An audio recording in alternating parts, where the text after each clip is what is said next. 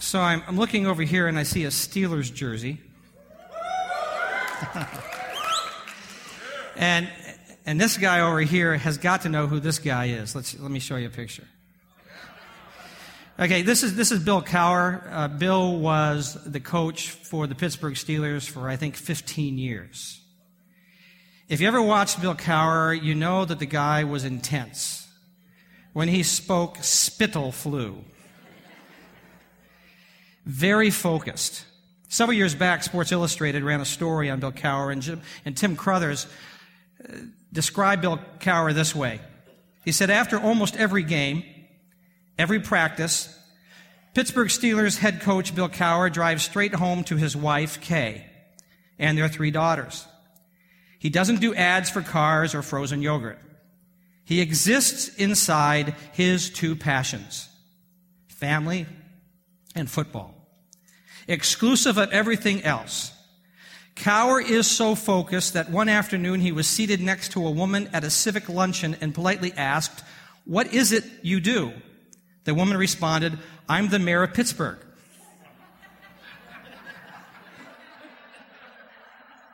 Now see, that's being focused. I want to propose to you this morning that your heart,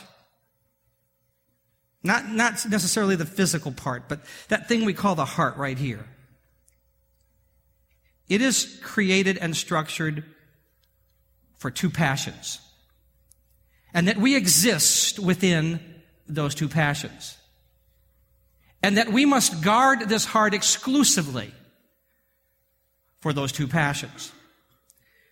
It was the wisest man of ancient days, King Solomon, who wrote these words. In Proverbs 4:23, he said, "Above all else, guard your heart, for it is the wellspring of life." If he said it today, he would write, "Put a sentry in front of your heart." You know what a sentry is? That's a sentry. You go to Buckingham Palace and you try to distract these guys, and you cannot do it because they're focused on one thing. They are guarding Buckingham Palace. I want to encourage you, if you will, to take one of these guys and put him in front of your heart. That word heart really means this. When Solomon wrote this, and when the word is used, cardia, in the New Testament, it means this. It means what you are thinking.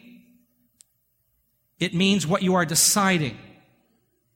It means the control of your emotions. Guard that carefully. Your will, your intellect, and your emotion. Because out of that heart will come the directions that direct your living. And healthy living comes from a healthy heart. And Jesus made it clear that that heart must exclusively contain 2 passions. A man came to him and said, "Jesus, how can I live a healthy life, this eternal life, this thing that God had created for us?" And Jesus said, "Well, what did the Holy Scripture say?" And so this guy quoted to Jesus these words. Luke recorded them, Luke 10:27. He answered, "Love the Lord your God with all your heart, with all your soul, with all your strength, with all your mind, and love your neighbor as yourself." And Jesus responded to him after he said this. He said, "Do this and you will live. Do this and you will be healthy. Do this and your heart will be in order." And we talked a lot about this last week, so I encourage you, if you weren't here, to go on our website and download the podcast and listen to this description of how to love in that manner. We say that it fleshes out in this, and it's our identity as Erie First. Our identity is that we are a community revealing Jesus. I just want you to say that out loud. We are a community revealing Jesus. Just say that. See, that means revealing Jesus personally, as I encounter him and how I love him and how I guard that relationship in my heart, which then has a bearing on how I relate to you, the people that I worship with, the people that I'm close to, and then the people outside my worship community in this community of Erie.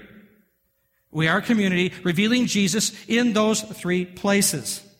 The heart was made for this and must be guarded to accomplish that.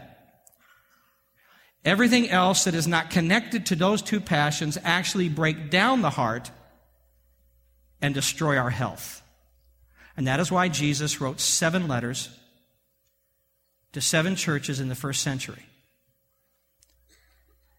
What he was announcing to them was part of his revealing of what the end of the world would be like and where we are headed. And he's saying, if this is how it is to be, then it must impinge on what you do right now. For where you think you're headed will dictate how you live at this moment.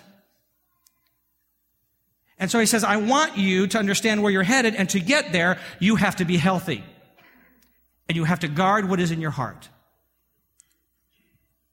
And so he expresses generally to all of these people, he first starts with an affirmation. Here's what I see in you. I just love this about you. And then he says, but here's the diagnosis. Here's what's making you weak. Here's what's crumbling inside of you.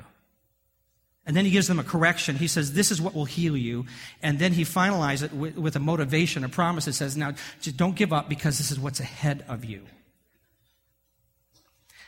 Where he describes that is what we call the book of Revelation. It's the last book of the Bible. And I like how the author of the Message describes what that book is about. And he says this: in Revelation, we are immersed not in prediction, but eschatology. An awareness that the future is breaking in upon us now. Eschatology involves a belief that the resurrection appearances of Christ are not complete yet. By means of this eschatological dimension, we look to the future not as mere repetition and confirmation of the present, but as the goal of the events that are now taking place.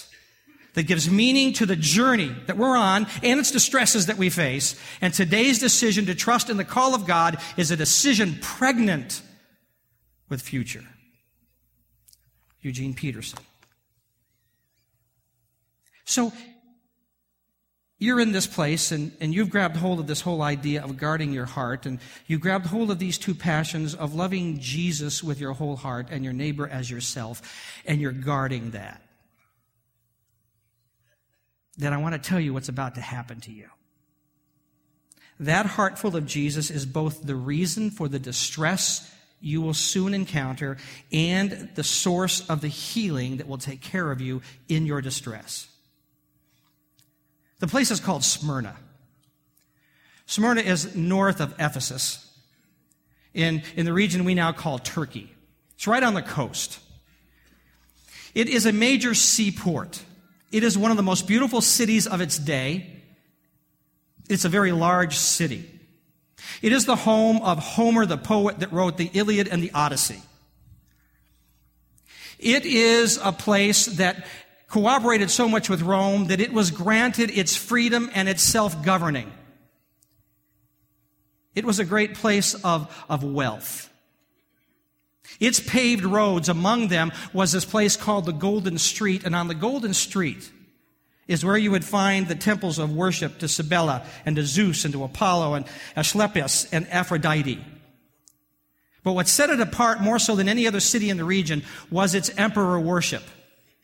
It's one of the first places that emperor worship took place. And it was compulsory for every Roman citizen to worship Caesar.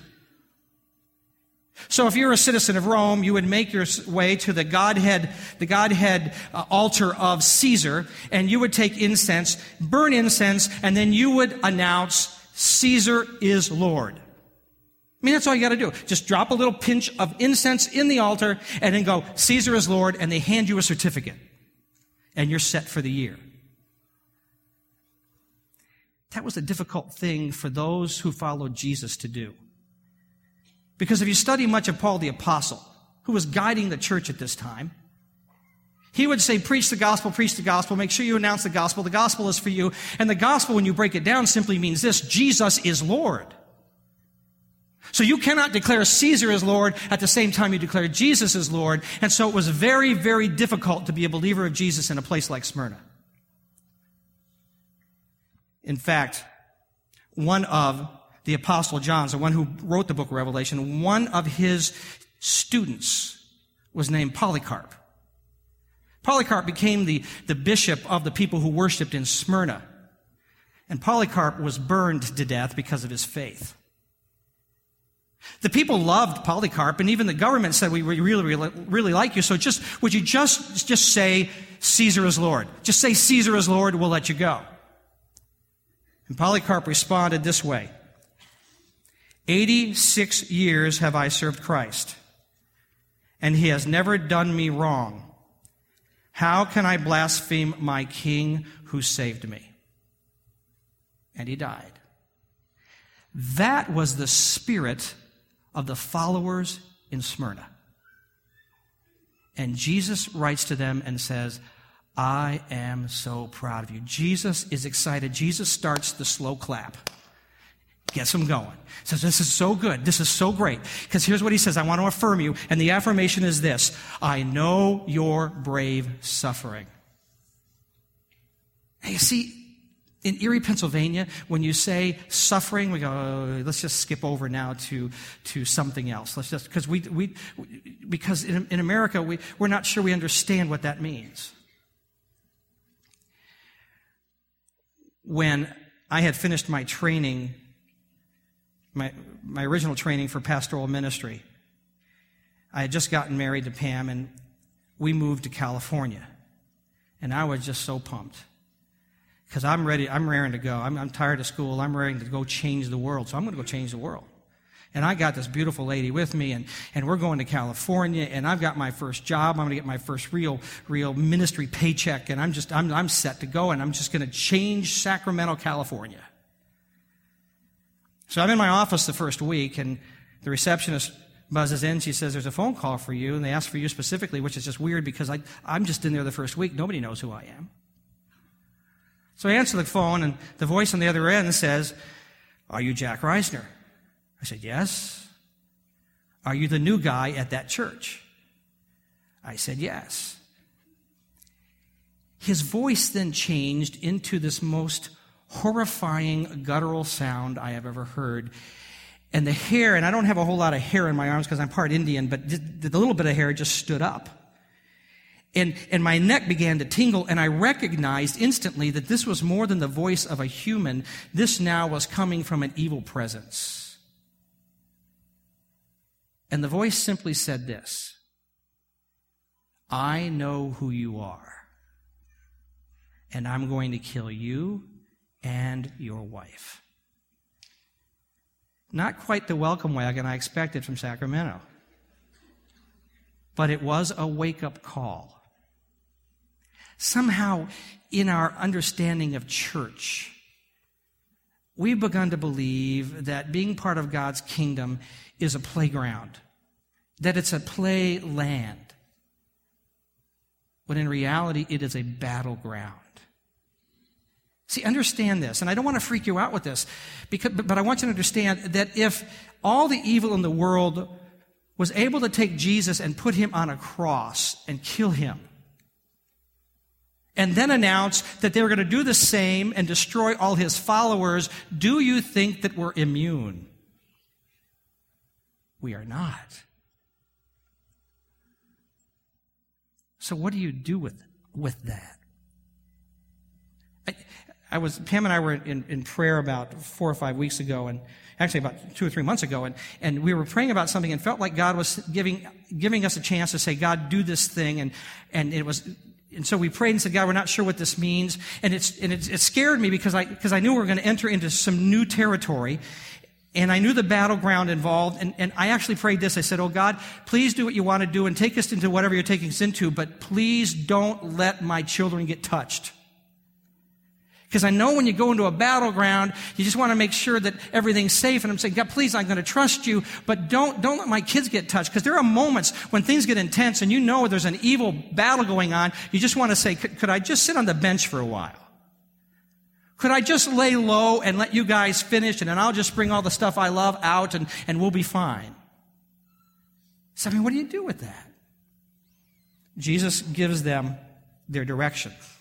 And so he writes to the church at Smyrna. In Revelation 2, verse 8, he says this: to the angel, or to the pastor, the messenger of the church in Smyrna, write, these are the words of him who is the first and the last, circle first and last, who died and came to life again.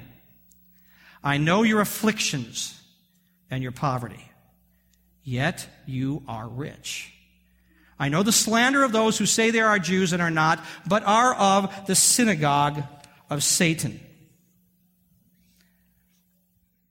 What I want us to understand this morning is that the suffering that we may encounter comes from an exclusive view. These folks are poor. And more than likely they're poor because they don't have a certificate. Because you had to have the certificate to go into the market and buy, and because they didn't say Caesar is Lord, they don't have any way to buy or sell. And they lose their jobs. And they have to try to scrounge around and find a way to exist. They are poor because they will not declare Caesar as Lord. That's just the beginning. He said, I know your afflictions. The actual wording, afflictions, means to be pressured, to be pushed, to be crowded. That you have taken a stance, and that there are those around you who are trying to influence you and push you away from the stance that you have taken. And if need be, they will inflict pain on you to get you to move. And all the while they're doing that, he said, there are people who think they are religious. These folks who think they're Jews, but they're the synagogue of Satan because they're not really Jews. But they are saying we are religious, and they're telling slander and lies against you so that not only are you feeling the pain, but everybody thinks that you're at fault. And lies are spread about what you believe. And in your integrity, you're saying, it's not who I am. But they won't listen to you. They will listen to the voice of lies. So I want to tell you that as you're a follower of Jesus, there are going to be those moments that you're going to have to take a stance, and there are going to be people around you who will begin to push you and try to get you outside of that stance. They're going to inflict pain on you. They're going to even slander you. And in that moment, you've got to understand that you can still be brave. I think one of the things that we've got to do is we've got to be able to discern when it's an evil attack, and we've got to be able to discern what's happening in our lives. And I've listed for you in your notes, you've got to ask the right questions. And the first question is this: did my choice, is it my choice, create my pain?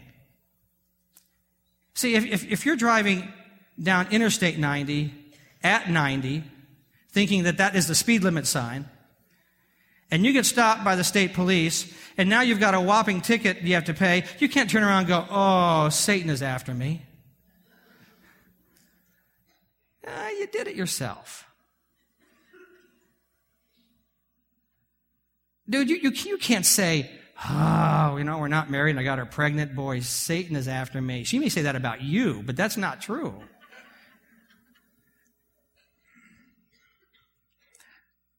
One summer day, I came running out of the house to go turn the sprinkler off, and I didn't put any shoes on. I ran through the grass, went to get to the sprinkler thing, and we had a stepping stone, a rock there, and I caught the little toe and just turned it at a right degree.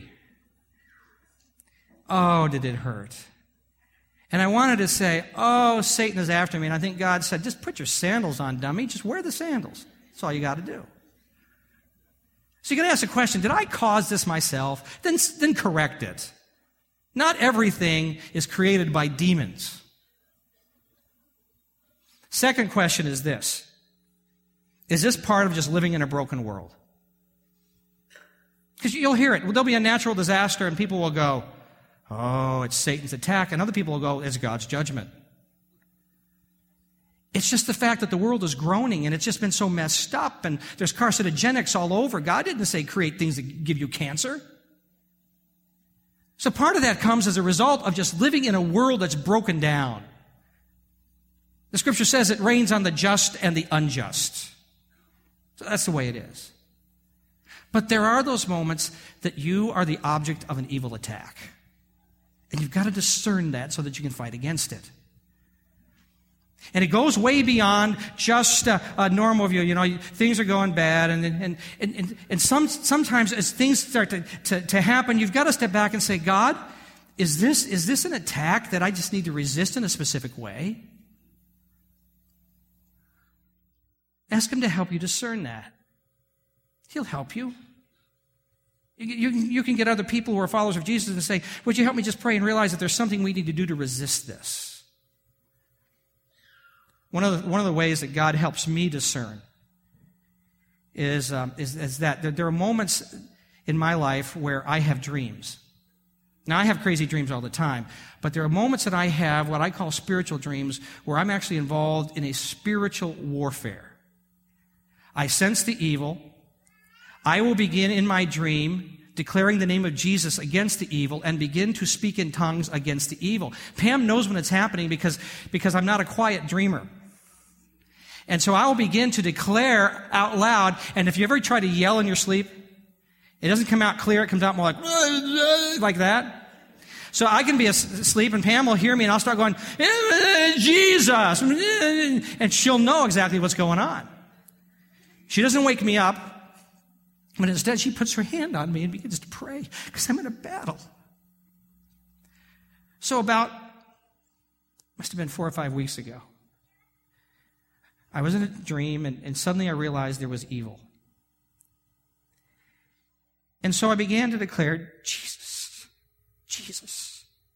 Because I believe what God was showing me that what was happening in the invisible realm around me. And I was crying out, Jesus, Jesus. And I began to pray in tongues over it. And then I had this understanding that what the evil was trying to do was attack. And in my dream, I was in bed with my wife. We were in our bedroom. And I had a sense he was coming after Pam. So in my dream, I laid over the top of Pam and I pointed back and I said, you can't have her. You can't have her. I hate you. And I began to declare Jesus against it.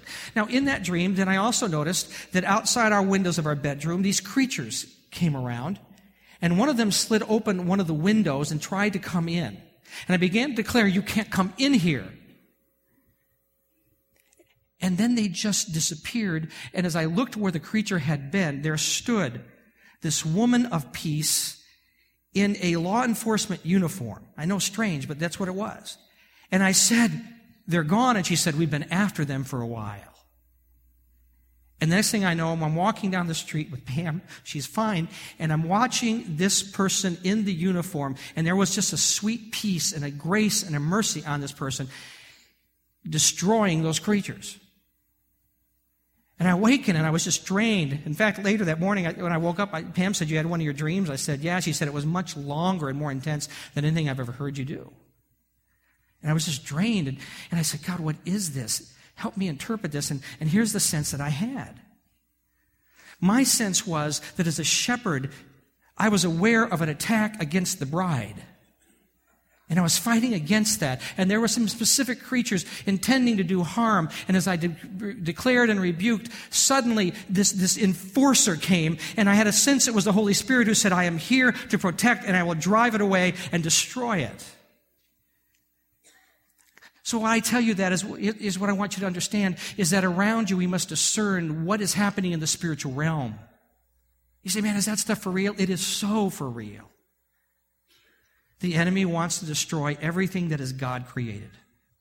That includes you, your family, and what you're doing for him. So what do we do with an evil attack? If suffering comes from an exclusive view, then I want to tell you that bravery comes from a fastened view. He said, focus on this, and here's what Jesus said. I am the first, and I am the last. If you will, I'm the first one on the scene, and I'm the last one standing. The first one on the scene means the originator of what's happening. It means he is the creator of you. He was there before you showed up, and he created you into that. You that have given birth, and you that have adopted but feel that like that child is so much a part of you, you understand the attachment. So let me ask you, ladies.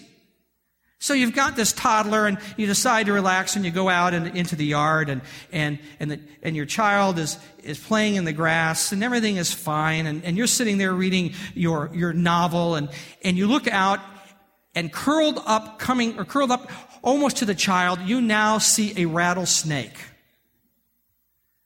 What do? Do you go, gonna have to get another child?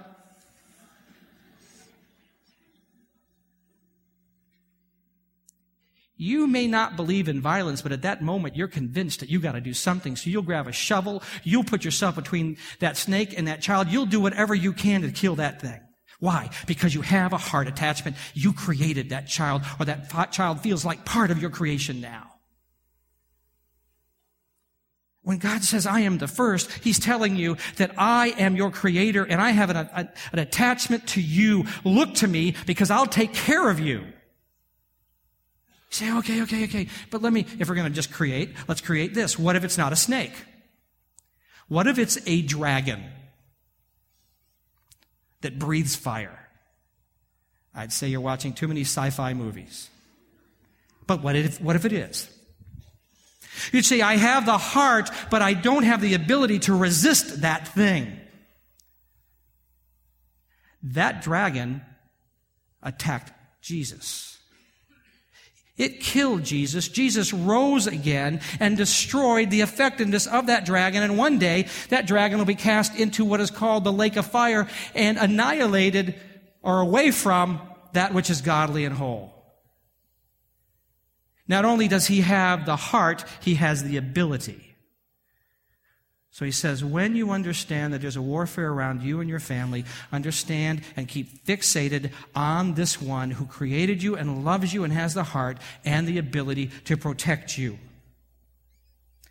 He said, you think you have poverty? You are rich because you have the one who was first and the one who's still standing. You've got everything that you need. Stay focused on that in your tough moments. Because the enemy will lie to you, because he is the father of lies, to tell you that no one cares, that God's not taking care of you, and you must stand there and say, no, but the Holy Scriptures say this, and I believe that he is the first and the last, the originator and the one still standing. It is interesting that I didn't even tell Pam what the dream was, what it was that morning, because I was still trying to process it.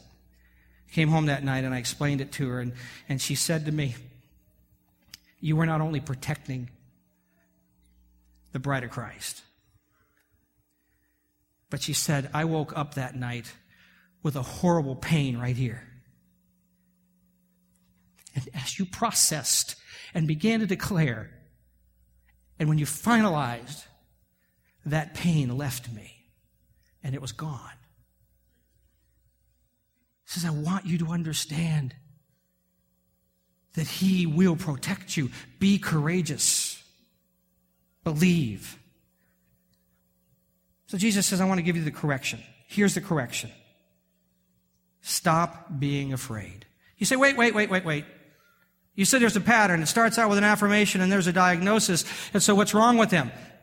This is one of the two churches where he says there's nothing wrong.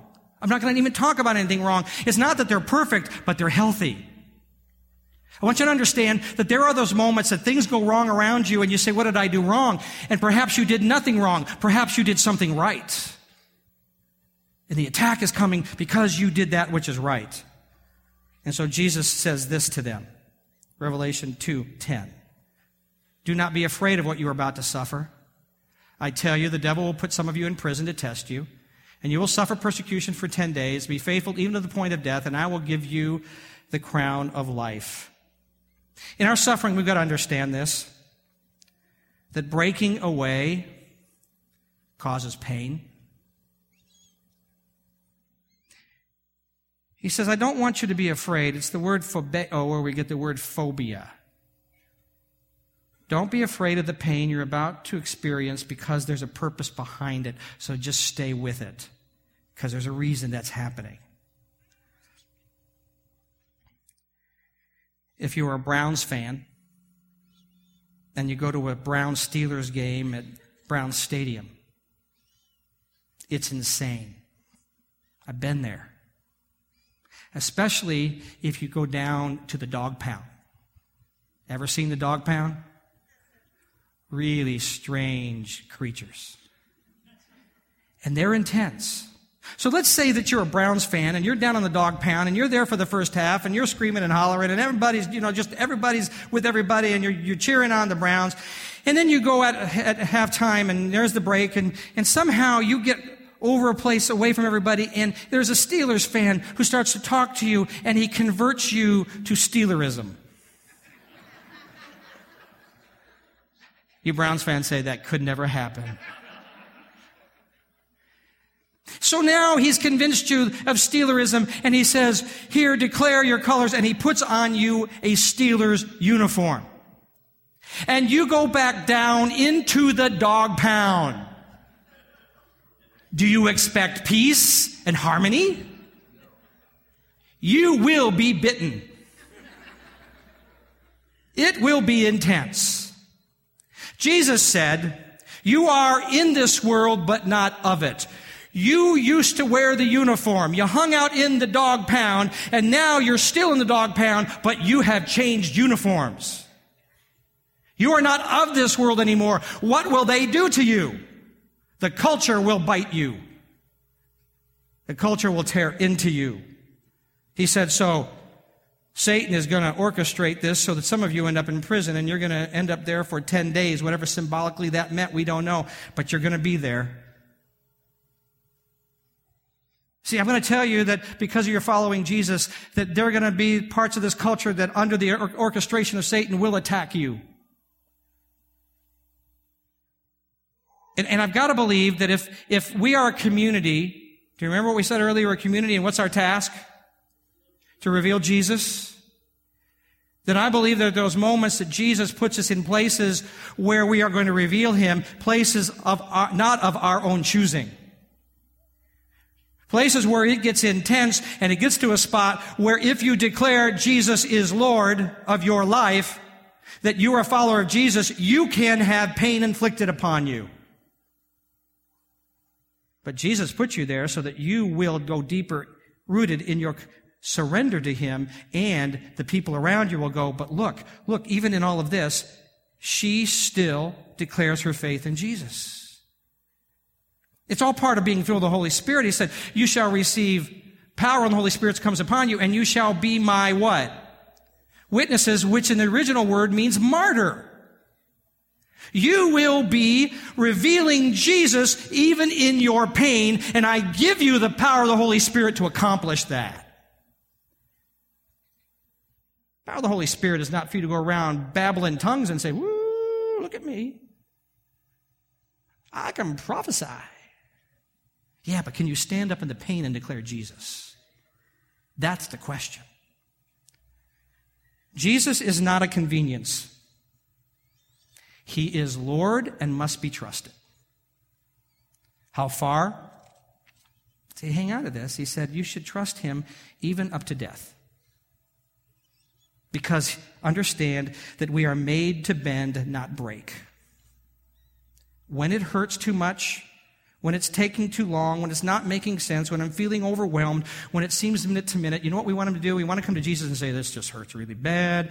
I'm following you. Why would you do this to me? I don't understand what's happening. You got the wrong uniform on there. It's coming at you. And we want God to just blow it by us. You ever been to one of those restrooms that have the turbo dryer? It makes your skin just come flying off your body. I like to go in and just use it because I just love that. If I had a kid, I'd ask him to put his mouth over it, see what happens, but I don't. So, and we want God to do that. Oh, God, just blow all this off us. Blow your love your life. It's all gone. Yeah, God's good. It's not what He's going to do. What's going to happen is you're going to say, God, I don't know if I can make it past this moment. And He's going to go, there's your strength for the moment. And an hour later, you're going to go, but God, I don't know. What's happening there is that every step, He's revealing Himself to you in a new dimension and to the people who are watching. In places they would have never seen it unless you allowed yourself to be there. Also, it helps you guard your heart. Because you are so desperate, you got no place else to go. Jesus once turned to the disciples and said, are you going to leave me too? And Peter said, like what? Where are we going to go? It's intense, but we're going to go. So in those tough moments, He's breathing into you saying, I'm here. And you're guarding your heart saying, you're the only hope I've got. You're the only hope I've got. You're the only hope I've got. You see, we want Him to go. Paul talked about that. He said, I want to know Him in the power of His resurrection. That's what we want. But But he also said, I want to know him in the fellowship of sharing in his suffering.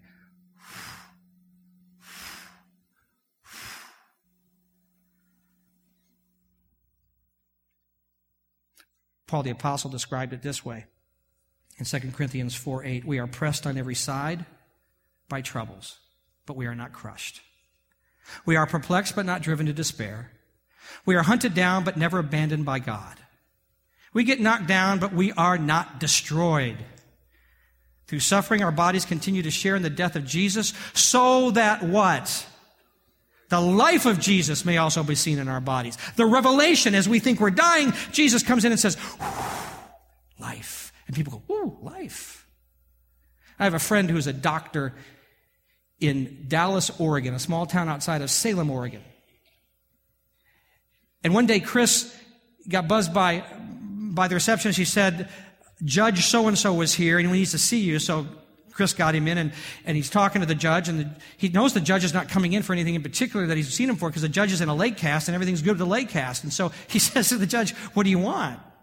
The judge says, I just thought maybe you could give me a reason to live. And he broke down and began to cry, and Chris began to talk to him about his passion of loving God, loving Jesus, and loving neighbor as self, and began to explain all this. And the judge said, that's it. And so he said, I want to put my faith in this Jesus because I see it in you. Because Chris said, what made you just come talk to me? And here's the guy's words, his exact words.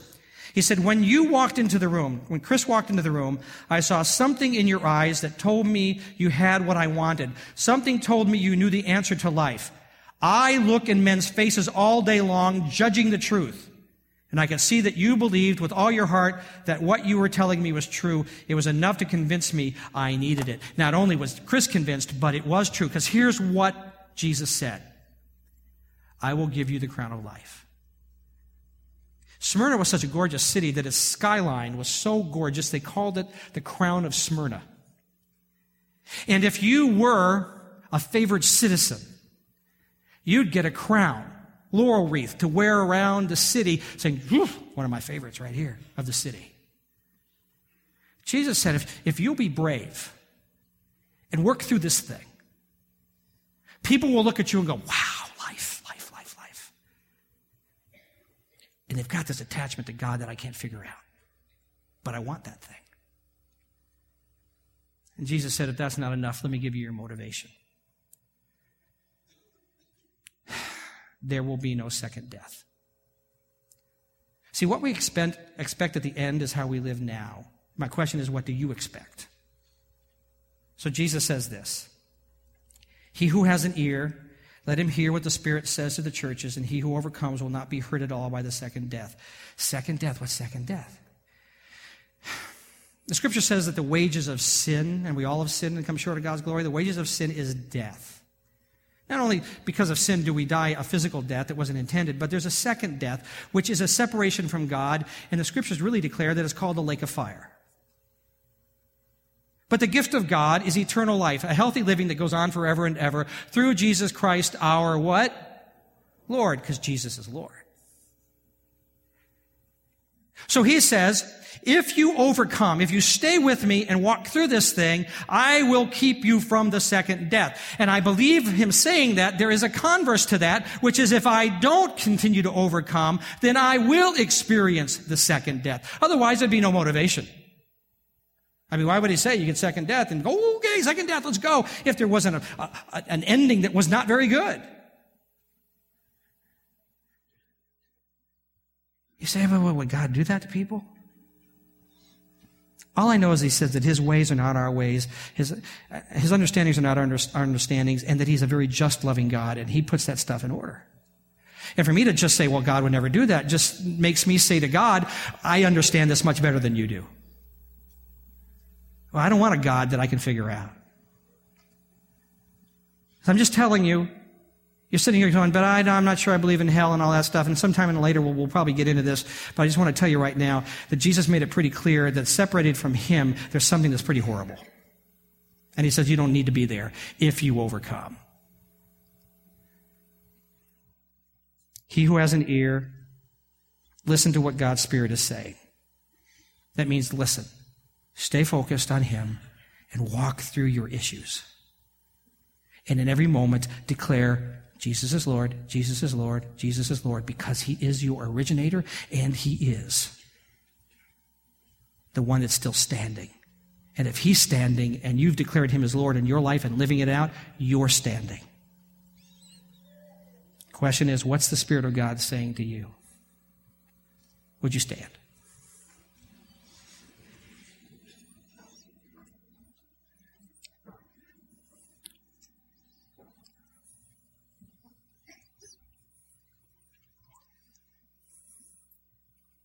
I first want to say to some of you that are in this place today that you are here today because God wanted you to understand that you shouldn't give up. You keep going. He's never left you. He's walking with you. He has plans for you. And you say, it hurts so bad. Well, understand, because you've called him who he is, Lord, you're wearing the wrong uniform in the wrong world. But he'll take care of you and get you through it. And in that, he's going to reveal himself to people around you, and you're going to change their lives because you're willing to go through what you're going through. Don't give up. And that's why we have community. You may come to somebody today, you just go to them and say, I feel like giving up, and let them pray with you and meet with you this week and talk with you and encourage you. And after this week, you can have a meal together, but not this week. And secondly, if you're here today and you say, I'm not even really sure that I've ever called Jesus Lord, I'm not sure I put my faith in him, all I can tell you is what he said, to those who overcome, who put their faith in him, he will keep them from the second death. And it's for real. And you need to put your faith in him today. And I can't let you go without pressing this point a little further. There comes this moment that you've got to say, I'm not sure I understand it all, but if this is true, I want to believe it. I want to believe in Jesus. I want to believe that he promised that if I confess my sins, he's faithful and just to forgive me and cleanse me from all impurity. He said the wages of sin is death, but the gift of God is eternal life through Jesus Christ. And you're here today because he wants you to come home to him. He wants you to come and to declare that he is Lord in your life. For he who overcomes will not taste the second death. And so I want to pray for you this morning, and in fact, I want you to take a step of faith. We are a community, which means we do stuff together. We encourage each other. And so I'm going to ask you to do this. In just a moment, I'm going to ask you to turn to the person next to you and just say to them, would you like to come to Jesus? It's a beginning step to walk in this process. And if that's you, just say, yes, I want to make sure. And then together, you're going to come and just stand right here. We're not going to play music or anything else. I'm just going to have you come here. I'm going to pray over you and then release you to go home. But we want to begin you on that journey. And so just a moment, I'm going to ask you to turn to the people next to you, wherever you are. You may not know them, but we're community. And just say, would you like to come to Jesus? And if that person says yes, you help bring them here, and we'll pray together. I don't want anybody to move out the doors until I'm finished now, because this is one of the most important things, one of the most important decisions somebody could make, and I don't want you distracting them because you don't want that on your head. Right? So would you just turn to each other and just say, would you like to come to Jesus? Go ahead, turn to each other. You got to actually look at each other to do this. And as I say that, just come join me right here. That's it. If you're up in the balcony, just come down the gallery steps. That's it. That's it. If somebody asked you and you thought, well, I'm weirded out now. I don't know what these people are going to do to me. And I'm not sure I might be the only one. Well, if you see other people, so just turn to them and say, change my mind and come on down, because nothing weird or wacky is going to happen. That's it. Move up a little closer. You're not in the dog pound. I will not bite. That's it. Move down this way. Come on. That's it. Come on.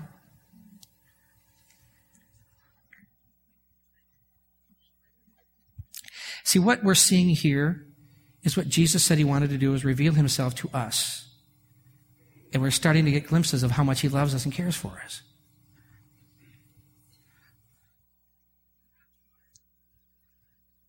That's it. Come on over and join the group. That's it.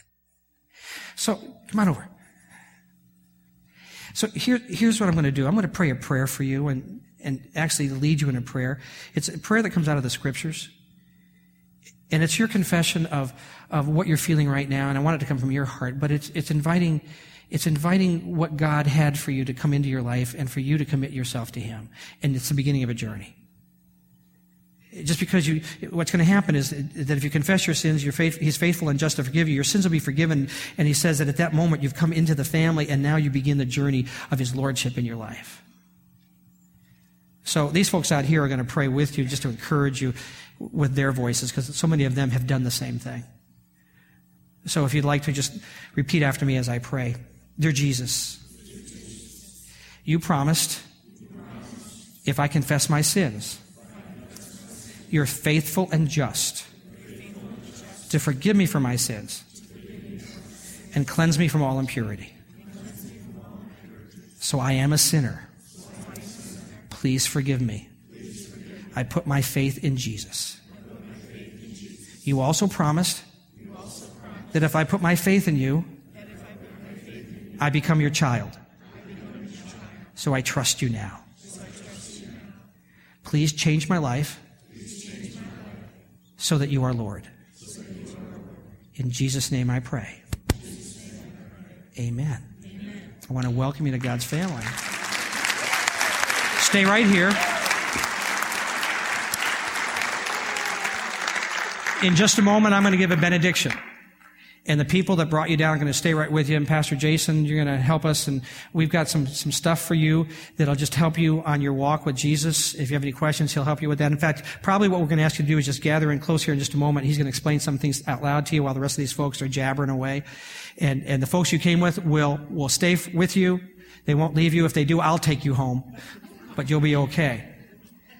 And so let me pray a benediction, and then you just stay right here. And Pastor Jason, I'll give this over to you to handle from here, okay?